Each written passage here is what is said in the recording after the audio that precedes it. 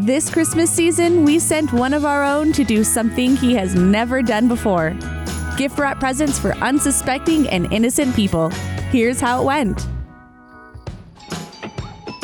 Free gift wrapping. Free gift wrapping, of course. Yeah, I'm a professional. A professional. Professional, yeah. Can you hold? Oh no, can you hold that real quick? Thank you. It just needs a little bit more. There we go. Okay, I don't think I've ever had anything wrapped this way. This is just a little bit of it though. I'm gonna put a little bit more on. Okay. Don't you worry. No, don't you worry. Listen, I got this. You need gift wrapped? Yeah. What's your sister's name? Martha. Marty. Marty? No, Martha. Martha. TH. Marty. Oh, sorry about that. Sorry. She'd be like, what is that? We gotta redo that. She won't know what it is. Yep. Tell her it's an Xbox. I've been doing rapping for about a couple years now. I feel very spectacular at that. Could you maybe help with this one too a little bit? Here you go, ma'am. If you want some tape, there you go.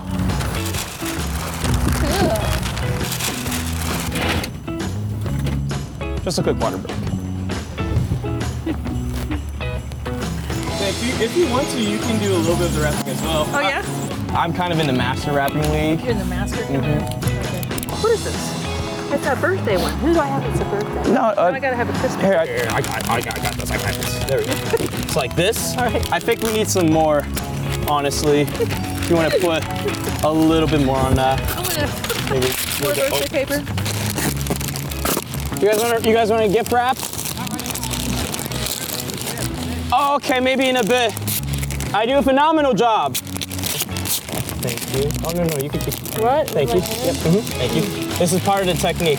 Where are you from? Germany. Germany? Yeah. Do you wrap presents like this in Germany? Nope. No? Well, I like it. how does this look? How do you feel about that? A little interesting? Interesting, very interesting. I'm sorry, but I think we gotta restart that. Here, You know what? here. I think You we mind gotta. if we just take this with us? I think no. now I we're running out think of time. I think that's a bad. That's listen. I could do it. I could do it. This way, it's incognito. They won't know what's inside of it.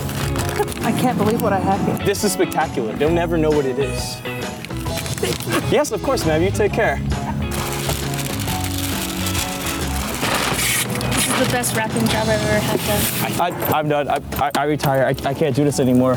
You should film this and put it somewhere. We are filming. We're filming now? Yeah. So I'm on camera? Yeah, there's a camera in there. There's a camera over there. No, just kidding. Wait, come back. Here. So, look, camera. Nice. Yeah. Oh, you can come back real quick. Wait. That was it's for a video. You can come back. Do you actually want me to wrap those? I can wrap them actually.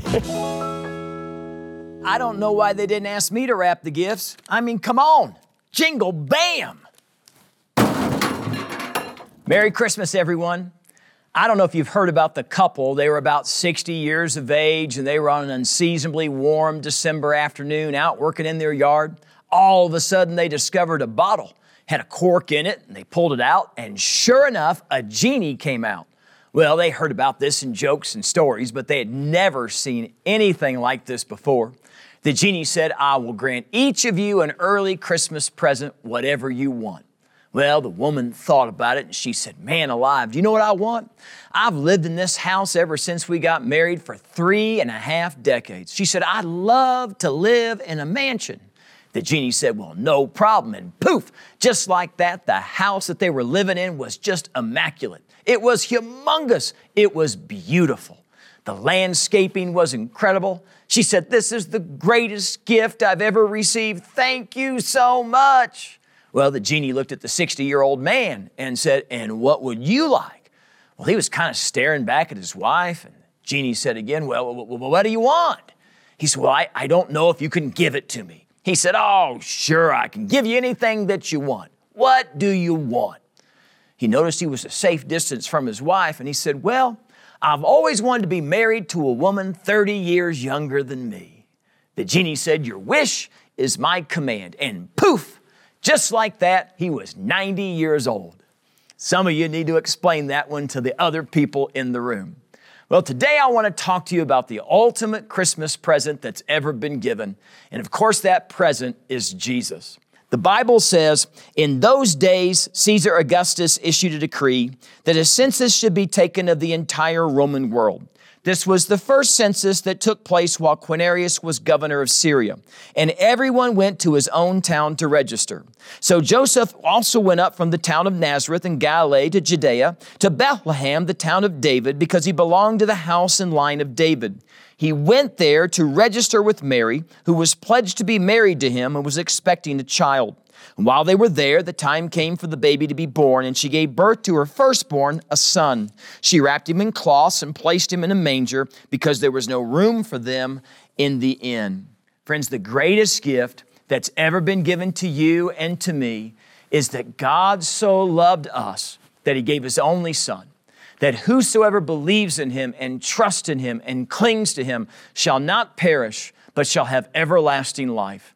This truth should absolutely blow every one of us away. The God of the universe, creator of the heavens and the earth, knows who you are and cares about your life, and he wants to have a relationship with you. Now, this makes no sense to me at all. We are so small, living on such a small planet in the midst of billions of other galaxies, and yet the Bible teaches that he knows when we get up, he knows when we lie down, his thoughts of us outnumber the grain of sands on the seashore. The Bible says that he's collected every tear that you've ever cried. Now, why does God care for us like this? We aren't big, we aren't powerful, and our lives are brief. We're here today and gone tomorrow. Think about this. 100 years from now, most people won't even know that you ever even existed. Merry Christmas. Isn't that a wonderful thought? Not only that, but we sin against God all the time. We say things we shouldn't say. We do things we shouldn't do. We ignore God for the most part and just do whatever it is that we want to do. And of course, all of this leaves us empty. We know from the scriptures that God is holy. He can't stand sin, but we sure can. We tell a little white lie to get out of trouble. We share a juicy piece of gossip about someone because we just can't keep it to ourselves. And our words have wounded more people than we can count. We have addictions and habits and behaviors that are absolutely destroying everything we say we love in this life. Let's face it, we sin all the time. And the Bible says our sin has made us an enemy with God. Did you know that? We're enemies with God. Colossians 1:21 says, once you were alienated from God and were enemies in your minds because of your evil behavior. But now he's reconciled you by Christ's physical body through death to present you holy in his sight, without blemish and free from accusation. Now, what in the world does that verse mean? It means that our sin separated us from a holy God. And our sin made us God's enemy. Now, here's the bummer. There was nothing we could do in and of ourselves to change our situation. There was nothing that we could do to make peace with God. Now, you understand that, don't you? Unfortunately, a lot of people don't. A lot of people still think they could be made right with God by the things that they do. Most people still think that one day they're going to go to heaven because they were good people. In the New York Times interview with New York City's former mayor, Michael Bloomberg, at the time Bloomberg was 72 years old. He was being interviewed just before his 50th college reunion. Bloomberg talked about how sobering it was to realize how many of his classmates had passed away. But the journalist, Jeremy Peters, observed that Bloomberg didn't seem too worried about what waited for him on the other side. This is what he wrote. But if Bloomberg senses he may not have as much time left as he would like, he has little doubt about what would await him at a judgment day. Pointing to his work on gun safety, obesity, and smoking cessation, he said with a grin, I'm telling you, if there's a God, when I get to heaven, I'm not stopping to be interviewed. I'm heading straight in. I've earned my place in heaven. It's not even close. Now, here's the sad truth. If you think you're going to heaven because of your good deeds, you won't even get close to that front gate because you and I aren't that good. The Bible says you and I can't earn our way into heaven. The Bible says that the best we can do is but filthy rags compared to the holiness of God. Bottom line, our best isn't good enough. And isn't it funny how we blow out of proportion how good we are and we minimize how bad we are? Kyle Idleman shares the story of a time when he was with his wife at a restaurant. They were eating, and a woman came up to their table. She was in her late 50s. She came over and she introduced herself. She began to tell her story of how she had recently become a follower of Jesus. She pointed out her husband across the way, and she said, now, he's not too excited about my decision to follow Christ. Well, Kyle smiled and he waved at him. The gentleman waved back, but he didn't smile. Kyle went over and introduced himself, and they chatted for a minute or two. Next day, Kyle followed up with an email to both of them saying it was good to meet them and to let them know if they had any questions about Jesus, that he was available to help them any way that he could. He didn't hear anything back for a couple of months, and then one day, Kyle was sitting at his desk. He got an email from the husband. He told Kyle about the changes he had seen in his wife. She was kinder and more patient. She seemed more joyful. But instead of being excited about these changes, he was skeptical. Here's a line from his email that he wrote to Kyle. He said, she seems much happier now, but I think she's just trying to get me to drink the Kool-Aid. Kyle emailed him back, asked if he'd come to church with his wife and visit with him for a few minutes after a service. So they sat in a small room, and Kyle began to tell him about how Jesus had died on the cross for his sins and how Jesus rose again from the dead.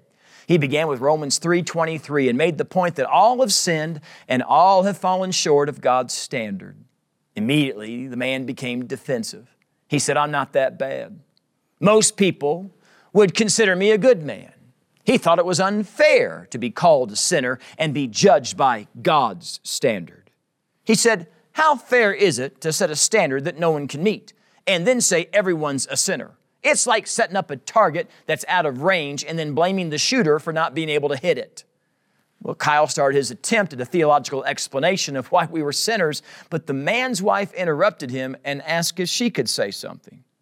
She turned toward her husband and said, do you think it's okay to get drunk and yell at your spouse?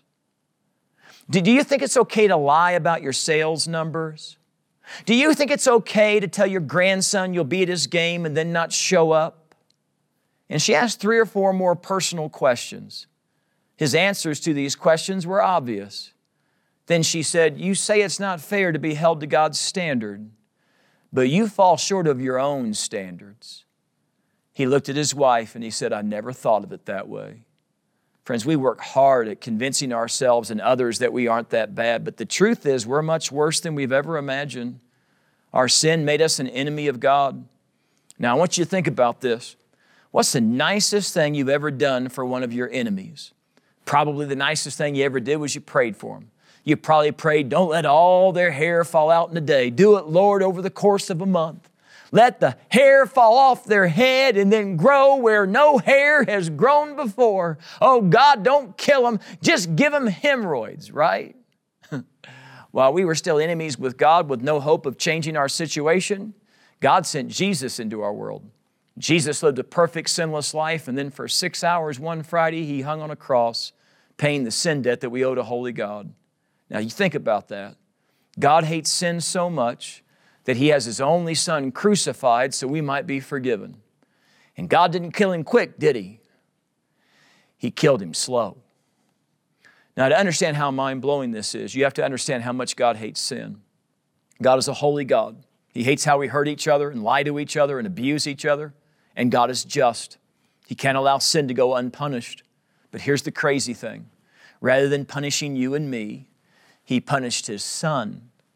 Now, who in the world would do that? Colombian rebels kidnapped Edward Leonard back in 1998. He was held captive for 106 days. The rebels wanted $500,000 for his release. One day, the owner of the company he worked for, a guy by the name of Norbert Reinhardt, exchanged himself for his employee, and Edwards was stunned. Mr. Reinhardt had a wife and 2 sons. He was held for $2 million ransom. Later, after he was released, they asked him, why in the world did you do it?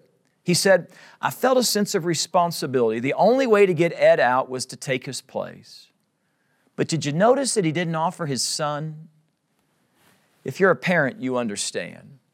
It'd be much easier to offer your life, wouldn't it, than to offer your child's life? I don't think we can ever fully understand how much it must have hurt the heart of God to offer His only Son to die in our place for our sin. If someone was taking your child to be executed, wouldn't you beg? Let me die in their place. Take me instead. to give up your son so that we might live as a depth of love that I don't fully understand or grasp. Roger Rose tells this story. When he was a boy more than 60 years ago, his young brother was fatally injured in a tragic accident. A dirt road ran alongside their house, and on a rare occasion, there would be a car on it. But one day, as his brother was crossing on his bike, a car just came roaring over the hill, and he was run over and he was killed. Mr. Rose said, later when my dad picked up the mangled, twisted bike, I heard him sob out loud for the first time in my life. He carried it to the barn and placed it in a spot we seldom use. He said, my dad's terrible sorrow eased with the passing of time. But for many years, whenever he saw that bike, tears began streaming down his face. Since then, Roger said he often prayed, Lord, keep the memory of your death that fresh in me every time I remember what you did for me. Max Lucado writes that it wasn't right that spikes pierced the hands that formed the earth, and it wasn't right that the Son of God was forced to hear the silence of God. It wasn't right, but it happened. For while Jesus was on the cross, God sat on his hands. He turned his back. He ignored the screams of the innocent. He sat in silence while the sins of the world were placed upon his Son. He heard his Son scream, my God, why have you forsaken me? Was it right? No. Was it fair? No. Was it love? Yes. God loved us so much that he gave his best, his Son. Jesus died and took our place so we could be forgiven and no longer be an enemy of God, but now we can be made children of God. Isaiah says, though your sins are as red as crimson, he will wash them as white as snow. I read about a ministry called Scarlet Hope. It's where Christian ladies seek to reach out to a number of broken ladies in their community who are involved in the adult entertainment industry. A pastor who heads up that ministry had a bunch of the ladies over for Christmas dinner. Some of the ladies had given their lives to Jesus and had hung up their dancing shoes. But some of the girls at the Christmas table were thinking about doing the same thing.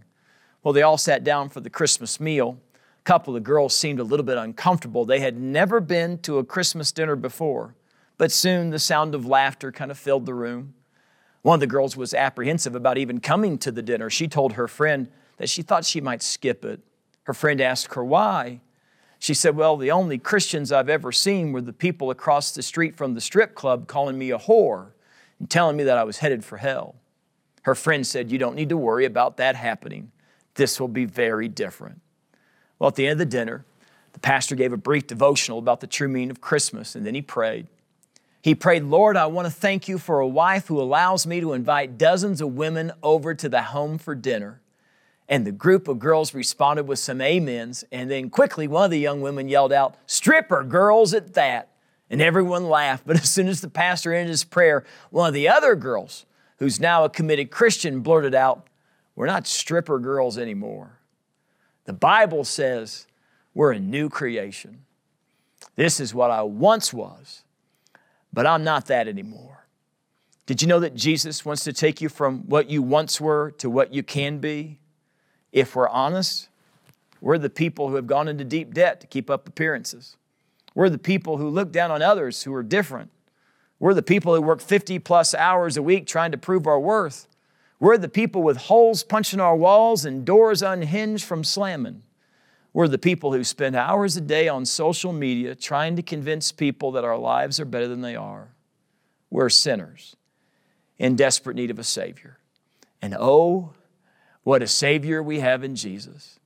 He knows all about your sin and still loved you enough to die in your place. The Bible says if we confess our sins, our God is faithful and just to forgive us of our sins and purify us from all unrighteousness. God wants to wipe our sin slate clean. He wants to throw your sin as far as the east is from the west.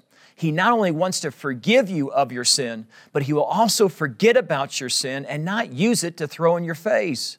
His forgiveness for you and for me is unlimited, but you have to ask Him for it. You have to admit, God, I've blown it. I knew what path you wanted me to walk on, and you know as well that I didn't walk that path. I walked a different path. I did my own thing. I snubbed my nose at you. I went the opposite direction of what you would have me to do, and I'm sorry about that. I don't want to live like that anymore. I want to live for you. Would you please forgive me and let me start all over again? Because of the death, burial, and resurrection of Jesus, you can start all over again. You can change from being an enemy of God to being God's child. John chapter 1, verse 12 says, "Yet to all who received him, to those who believed in his name, he gave the right to become children of God." You could start over. He's for you. He came for you. He died for you. And he rose again, conquering death and the grave. He wants to wipe your slate clean, and he wants to give you the second chance that you've waited your whole life for. Will you take it this Christmas? Will you finally take the gift of eternal life? Let's pray. Dear Heavenly Father, I pray for the friends who are watching right now, who feel that emptiness inside. They feel the weight that sin has done damage to them. And Lord, I pray that we would come to our senses and we would realize that you are a God who loves us in spite of us, that you can take our sin and throw it as far as the east is from the west. Lord, I pray that we would confess our sin to you. And Lord, that you would forgive us. And Lord, we would move from being your enemy to being your child. I ask this in Jesus' name. Amen. If you want to talk to one of our pastors about what it is to have a relationship with Jesus Christ, we would love to have that conversation with you. You can call us or you can text us at 505-922-9200. We're standing by. We'll help you any way we possibly can with any spiritual decision that you would like to make. So don't delay. This Christmas, accept the greatest gift that's ever been given, the gift of forgiveness, the gift of love that's only found in Jesus.